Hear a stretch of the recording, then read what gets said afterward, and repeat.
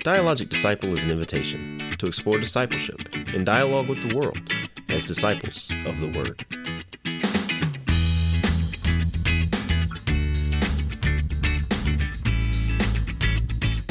Hello and welcome to another episode of the Dialogic Disciple Podcast. My name is James Johnson. I'm here with my co-host Elizabeth Shaby. Elizabeth, how are you doing today?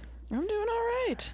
Excellent. Today we are going to continue our series on the Beatitudes and kind of doing what we've been doing in concert with what Bill's preaching on Sunday mornings, as well as what we're teaching on in Sunday school. And last week we did a whole little overview of kind of the full spectrum and picture of what the Beatitudes are about. I laid out my interpretation of them as a seven-step process, right? So today we're going to talk about step one. What is step one, James? Which comes from Matthew chapter 5, verse 3. Tell us what the book says. Which says, "Blessed are the poor in spirit, for theirs is the kingdom of heaven." Blessed are the poor in spirit, for theirs is the kingdom of heaven. We heard Bill preach on this yesterday. We talked about it in Sunday school. Shout out to my Sunday school class, particularly Kayla Norowski, who pointed out the podcast to everybody, as well as Philip Coleman. Thank you guys for doing that. Kayla said that this beatitude is, what does it mean to be, when we were asking the question, what does it mean to be poor in spirit? Kayla said that she thinks it has a lot to do with control. But let me throw it to you this afternoon, Elizabeth. What do you, when I tell you that you should be poor in spirit, or that Jesus says, blessed are the poor in spirit, what do you think about? What does it mean to be poor in spirit? I don't know where this is going to take us.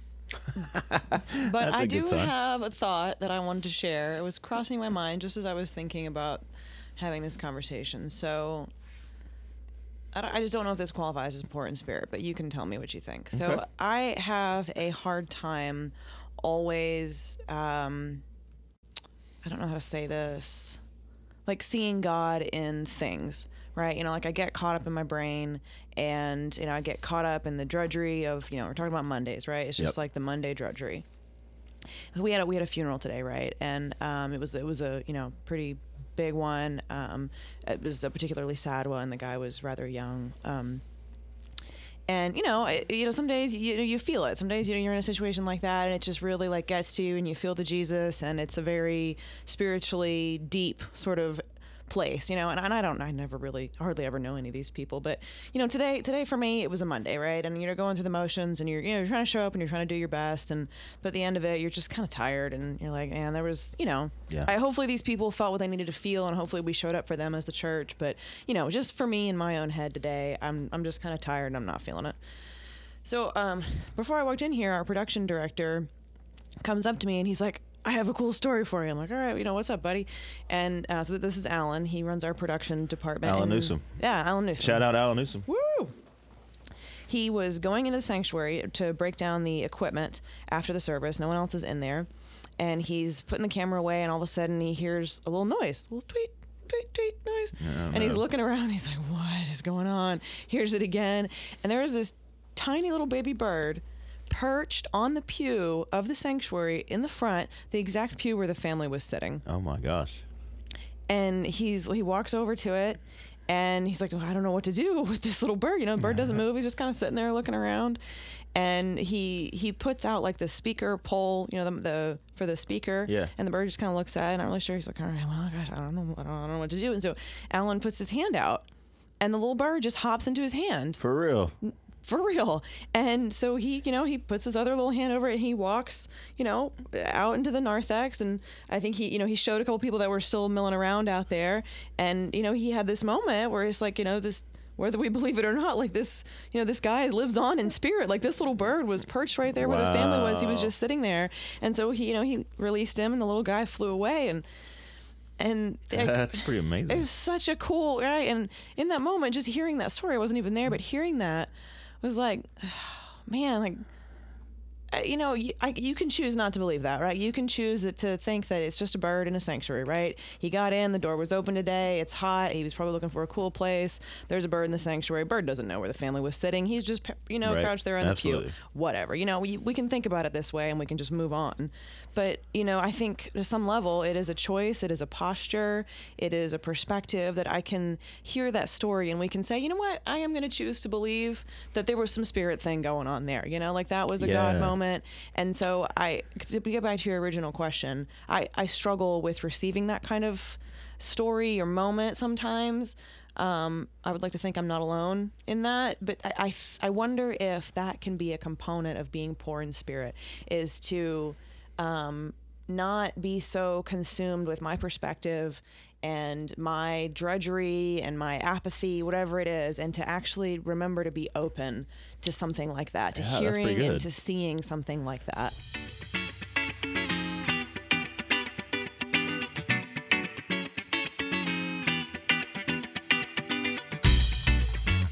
That's a great story, and I think you used the words there. I choose to believe, or I can choose to believe this, or I can choose to believe that. But I wonder if you really can. I wonder in a moment like that, where if you've prepared yourself with a mindset or with a heart that is poor in spirit, I wonder if the choice has already been made for you. You see that as an act of faith. You see something in that because you have that mindset, that disposition, that mind of Christ. That you see the miracle, in the world rather than the coincidence. You see, and it's not that you made a choice to believe it; it's that you already did. Like you already did the work of choosing to have that disposition in the first place. And maybe that's what I do think that could definitely be an aspect of being poor in spirit. And I think there's another level of it for me too, which is believing the other person when they say it, right? Because maybe this goes back to the community of faith thing. Like, I wasn't in there. You think Alan was lying to you? I didn't see. Alan, were you telling the truth? Aw. But we gotta know. So he had that moment too, right? So like you're saying, maybe it wasn't a choice. Maybe he, his heart was in the right place, and he experienced that moment, and then and he believed it, and he carried it, and then he chose to share it. And then he shared it. Yeah, that's the cool part. And then one of the cool parts. And then I get to be part of that too, and I can also hear it, and then it becomes a moment for several people on staff where we get, and he, I think he's gonna make sure that information gets to the family. He's gonna tell them the story, right? And so then it gets shared and it gets magnified and multiplied. But it, it did start with him. It's certainly contingent on all of us believing it and sharing it and carrying it out. But it also started with him. That's an important part of it too. Yeah, well, it started with the bird. It started with the bird, right? It started with God. And there we go. The little bird of faith flew into the Northside Chapel, or the Northside Sanctuary. How about that?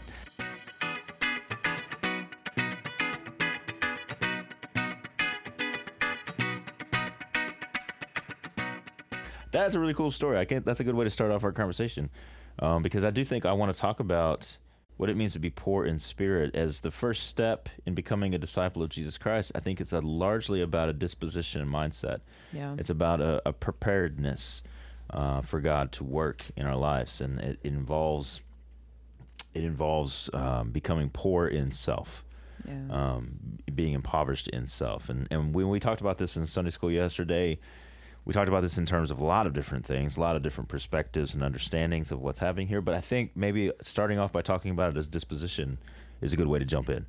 What do you think it means then to be poor in self as a disposition? I think personally, for me, it is not getting consumed with my head, the thoughts that are in my head, and being open to God moving through other people. It's, realizing that my perspective, my outlook on the world, my feeling in the moment, it doesn't have to be the dominant, I don't know the word I'm looking for, the dominant lens. Right, there you go, of the day, right? Because, going back to this, right, so I'm in this space today where I'm like, I'm not really feeling it. And then suddenly you get hit with this story that's really beautiful, and you're like, oh, this whole thing is a lot bigger than you. And that's fine that you're not having the best Monday ever, but there's something else going on here. Yeah. And so it's remembering that I don't have to get stuck up in my own thoughts. There's something out there that's on offer to me by God that is much bigger than my perspective, and that's always available to me. So it's remembering that, and that's hard for me to do. But I think being poor in spirit, like you're saying, being poor in self, is letting go of whatever it is that I've brought to today's table and realizing that God has something even better. No, I think that's really good. It reminds me a lot of, you remember the commencement speech that David Foster Wallace gave a few years ago. And he talks about, it's called This Is Water. You can look it up on YouTube for those of you who want to check it out. It's on YouTube. You can buy the book. It's been published.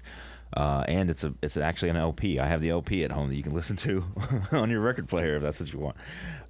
But he gives this great speech called it's entitled This Is Water. And he talks a lot about in that commencement speech that as people who are graduating from a liberal arts college, what was that education actually worth? What does it mean? And I think his point is that what you learn in college and what we learn in life is that you have control over what you think about. You have control over your attitude and perspective on things, and that's really what you learn in college. That's what you learn if you learn to be discerning and see the world through not just the fact that, he makes the point that like every experience you've ever had is you've always been the center of every experience you've ever had.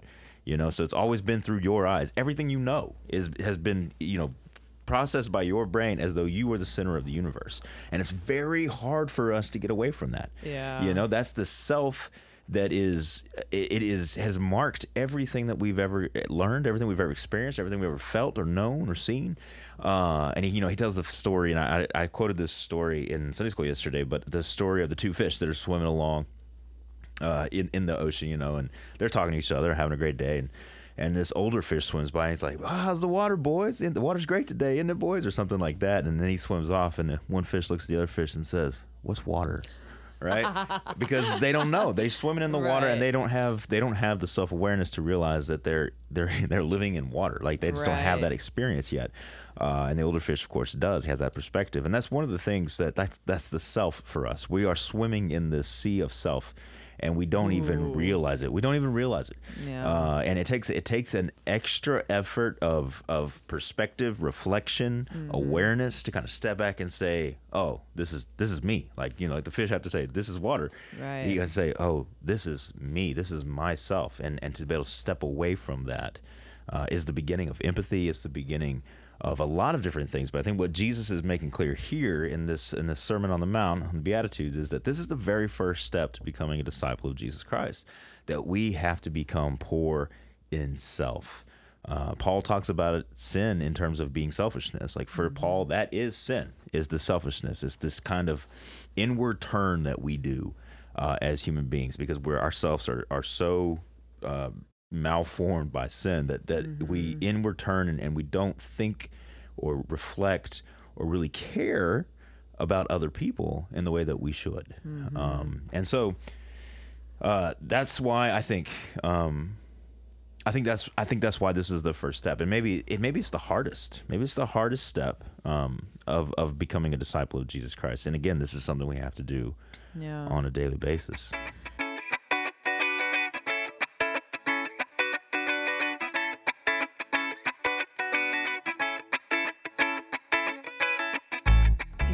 Might have to help me with the exact details of this, but I think it's Ignatius has the Examen. Yeah. I think I might have done it like for a day or something, but I've always kind of wanted to try and do that as a spiritual practice, because it's like, isn't it like a beginning of the day and an end of the day where you kind of go through this step-by-step process of, like you're talking about, reflecting, but it's a prayer that's designed to kind of prepare you for the day, and then also to assess the day that you just had. So sort of that like in between step of not being absorbed in yourself, but the first stepping out of yourself and reflecting on you and your world and how you're interacting with the world. That's right. As a movement out, right? Movement to become poor in self. That's right.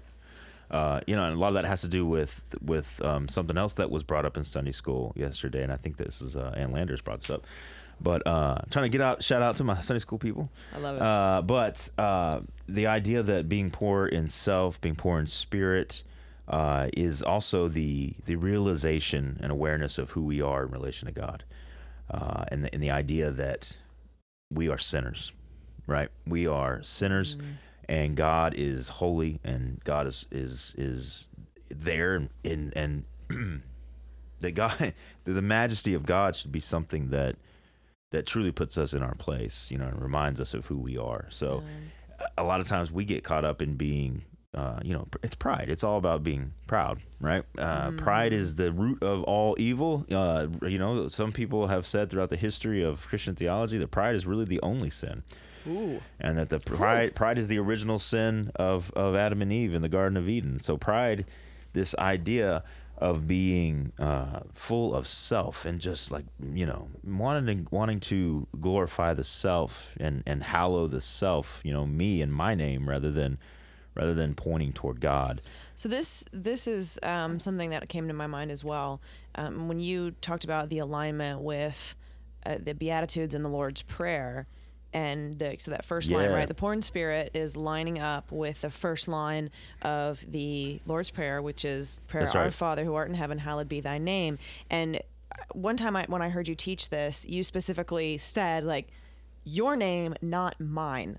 Right. And adding that caveat, I believe what you're saying, like, is that's what it's meant to do. But literally adding those words into it really helped me, like, process that whole poor in spirit thing. It's like I'm hallowing your name, like the name of God, because I'm not, like, I'm giving up that on mine. Like, I'm not, this is glory to God's name, not to mine. And I need that extra I need that extra language. Sometimes it doesn't work for me for it to just be implied. Like, I need to actually remind myself that it's you, not me. No, yeah, I do think that the Lord's Prayer works in parallel with as a kind of a parallel practice to pray the Beatitudes in a way, right? So when we say blessed are the poor in spirit, in order to become poor in spirit, so to be poor in spirit, one of the things that the core of what that's getting at is recognizing who God is and recognizing who I am in relation to God. And that's exactly what the first line of the Lord's Prayer is about, right? As you just lay it out, right? Our Father who art in heaven, hallowed be thy name, holy be your name, right? The recognition of who God is to me, in relationship, where God is in relationship to me, as well as the fact that it is God who is holy and it is God's name that is to be reverenced, and that it is God's name and God's person and God who is supposed to be is supposed to be the source of all my richness. Yeah. Right? So when I'm rich in self, I'm not rich in God. Yeah. Right. And I when I'm rich in self, I think that I'm independent. When I'm rich in self, I think that I can do and take care of myself. Whereas if I'm impoverished in self, if I am truly poor in self, poor in spirit, that's also a recognition of my complete and absolute dependence upon God for every single breath that I take. That's the beginning of empathy, but it's also the beginning of humility. And it's the beginning of seeing the world through a lens that is not, that's not shaped by the way I feel, that is not shaped by the kind of day that I'm having, which is where we started this conversation off.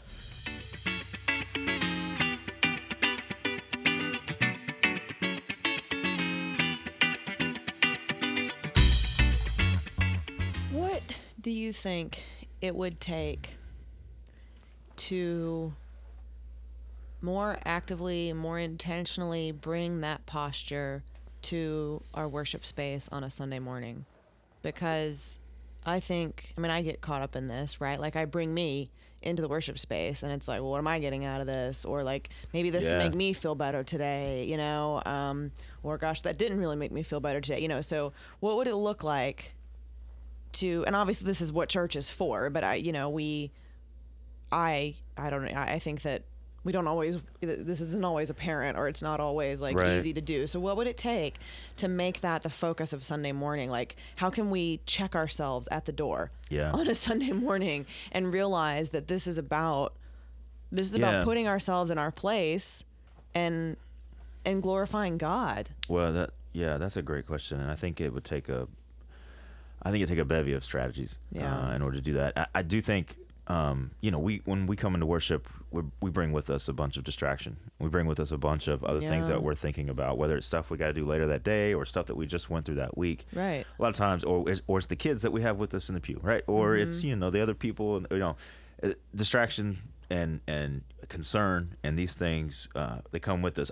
I wonder if, and again, I'm not involved in planning the worship services around here, but I wonder if a moment of silence, like at the beginning of every service, where the congregation is invited to center themselves, and there are moments like that. I was going to say, I mean, this is all built in, but I just think that we've gotten to a place where we're not very mindful of this, and we just there are certainly all the wonderful, heartfelt people that walk in on Absolutely. Sunday morning. I'm just kind of talking like in a big generic sense. I think as a culture, as a people, I think we have done. So what can we do to recheck ourselves and do that? But I think you're right. I like where you're going with that. And I think maybe even larger than, maybe even more than just worship on Sunday mornings. I think that's what the Lord's Prayer is for. Yeah. So the Lord's Prayer has become something we all have memorized, and the danger of memorizing something is that it becomes rote, and that we don't think and reflect on the words anymore. Anything that you can say while thinking about something else, that becomes something that's not totally necessarily true. helpful anymore. But if you were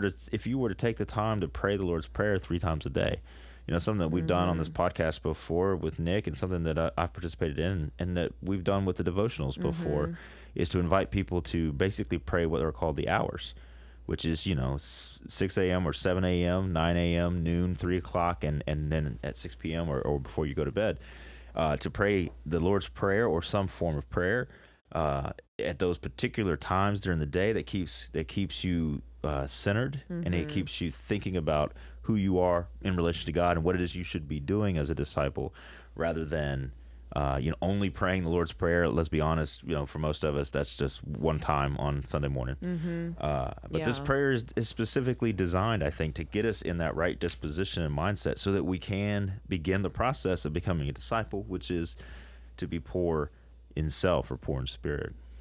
Bill offered an acronym for prayer, and I think we used it in the last devotional. It's ACTS. A for adoration, C for confession, T for thanksgiving, and S for supplication. And that is helpful for me because because I do check out when I'm saying the Lord's Prayer, but having like a guide that forces me to basically create my own. Not that there's, obviously the Lord's Prayer, that's what Jesus told us to do. We should be doing it. But sometimes when I find myself getting just like, I'm even saying the Lord's Prayer to myself silently in a moment, and my brain checks out halfway through because I know it so well, and so it's hard. So forcing myself to, be creative and go through the acts, but it starts with adoration, right? And that I have found, and not that I'm good at this by any means, but when there was a period I went through where I was doing it pretty regularly, and having the beginning of the prayer with a dedicated time to adore God and praise God for who God is, that changes the whole posture. Absolutely. Right? Because you're hallowing God's name instead of your own. Right.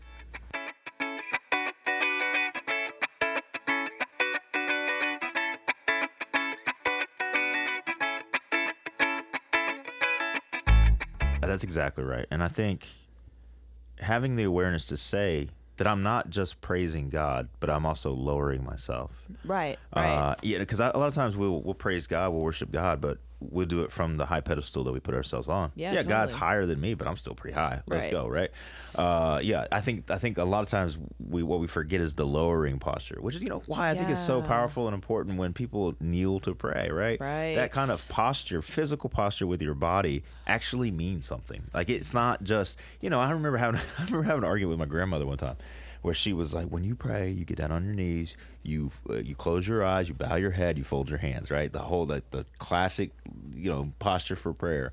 And I remember once I got into college and I was studying scripture and all that, I came back at her and said one time, it doesn't matter like how you stand or what you do. Like, God, I could stand here with my hands up in the air with my eyes wide open, and and I can pray and God's going to hear me. She's like, that's right, God will hear you, but are you going to actually hear you? Like, are you going to hear him? Right. Like, you kind of thing where the posture, she's the one who taught me, like, the posture of your body, the way you use your body is actually really important to how we receive God. And that's true in a lot of ways, but it's certainly true in the way that we pray. Yeah, I love that. You're speaking to my Episcopalian heart here. I grew go. up with kneelers, and the first time I came to Northside, I was like, wait, where are the kneelers? Right. I don't understand. I don't understand how I'm supposed to pray sitting in my pew. This is weird. I can't do this, And I mean, Yeah, that is something that I have struggled with. Yeah. Is maintaining that focus and that heartfeltness, just because I do so easily get distracted by visuals and what's around me and my body and the bulletin that I'm holding and the hymnal and, whatever, your keys move, so like anything. And so putting yourself in that posture, I miss that a lot. And we began this conversation by talking about perspective and awareness. And now we're talking about this prayer as it's connected to what it means to be poor in spirit. I mean, if you want to change your perspective, sometimes you got to change where you're looking, right? Yeah, totally. You got to change what you're doing with your eyes, with your body. Yeah. And that might mean changing if you are someone who kneels, if you are someone who goes through that practice, that holy ritual of kneeling and closing your eyes by your head, maybe you mix that up somehow. Yeah. I think what's important is that we recognize that it's not just praising God, it's also lowering ourselves. Right. There's a great huge. A great passage in John chapter 3 where I believe it's in John chapter 3 where they come to John the Baptist and they're talking about Jesus and they're like, hey man, this guy's doing all this stuff, like let's go get him or something like that, right? They're like, oh, you're the guy, you're John the Baptist, like, and John responds by saying, no, he must become greater, I must become less. Mm-hmm. And that is, I think, a prayer. Right, I think that's a prayer for us, or a reminder for us. More of me, more of you, less of me. Less of me. It's not just adding God to what already here. And this is an essential part of what I think a lot of times I misunderstand about faith and where I am spiritually, and where I am in my faith. And I think a lot of other people do too, that we tend to think that belief and faith and being a disciple and following God and reading the scriptures and praying and all these things are things that we're adding to what we already have, that we're praising God and building God up, but we're doing it from the place that we already are, rather than realizing that, no, what Jesus is saying here, and I think what is the witness of the gospel throughout the scriptures, is that it doesn't even begin necessarily with praising God and lifting God up. It begins with understanding that we have to empty ourselves. Mm-hmm. We have to become less. We have to let something go in order to have room for the Spirit to be poured in. I have to be poor of self if I want to be rich in spirit.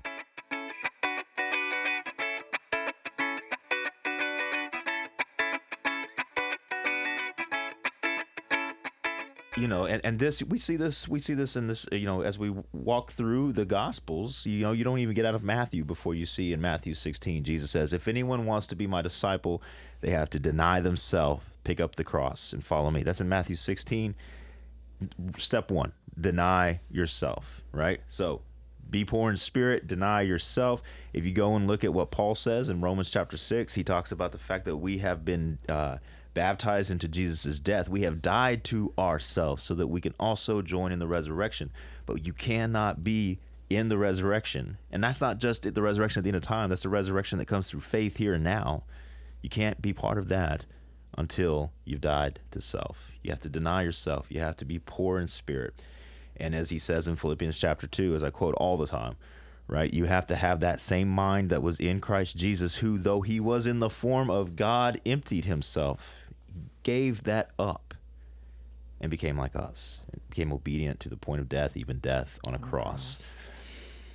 If God can empty God's self of being God to be one of us in order to be with us, to walk with us, to teach us, and ultimately to save us, man, it can't be that much harder for James to get empty James of James' self, right? Or Elizabeth to empty Elizabeth of Elizabeth's self. God gave up being God to be one of us so that he could save us. Not just as an act of salvation, but as an example for us to follow, to have that same mind which is in Christ Jesus. That is the call. And when we're talking about mind, we're talking about perspective. We're talking about the way we see the world and the way we see ourselves, and particularly how we see ourselves in relation to God. If we want to be able to walk into a sanctuary and see a little bird perched on the front pew, and we want to see the work of God in that moment, rather than start thinking of the million different coincidences and scientific reasons that could have happened, then we have to have this shift in perspective. And then we can see miracles in the almost mundane things that happen in our lives. Yeah. Every Monday can be Miracle Monday. You're talking about seeing ourselves in relation to God. And I'm thinking it has to almost start with us not seeing ourselves at all. Like, it has to start with us focusing on God and just seeing God for a minute and learning how to push those distractions out of our minds. Right. And then from there, looking at how we relate to God, right? It's that you have to go all the way up before you zoom in, you know, because we get so distracted by ourselves. That's true. So we're just swimming in the water. Right. Yeah. We don't even realize we need somebody to come along and ask us how the water is. Right. And that's exactly what this Jesus event is all about. The life, death, and resurrection of Jesus Christ is this moment where God, so desperately wants to be in a relationship with us, becomes one of us in order to speak to us directly to us in a way that it can be recorded and told and spread through faith.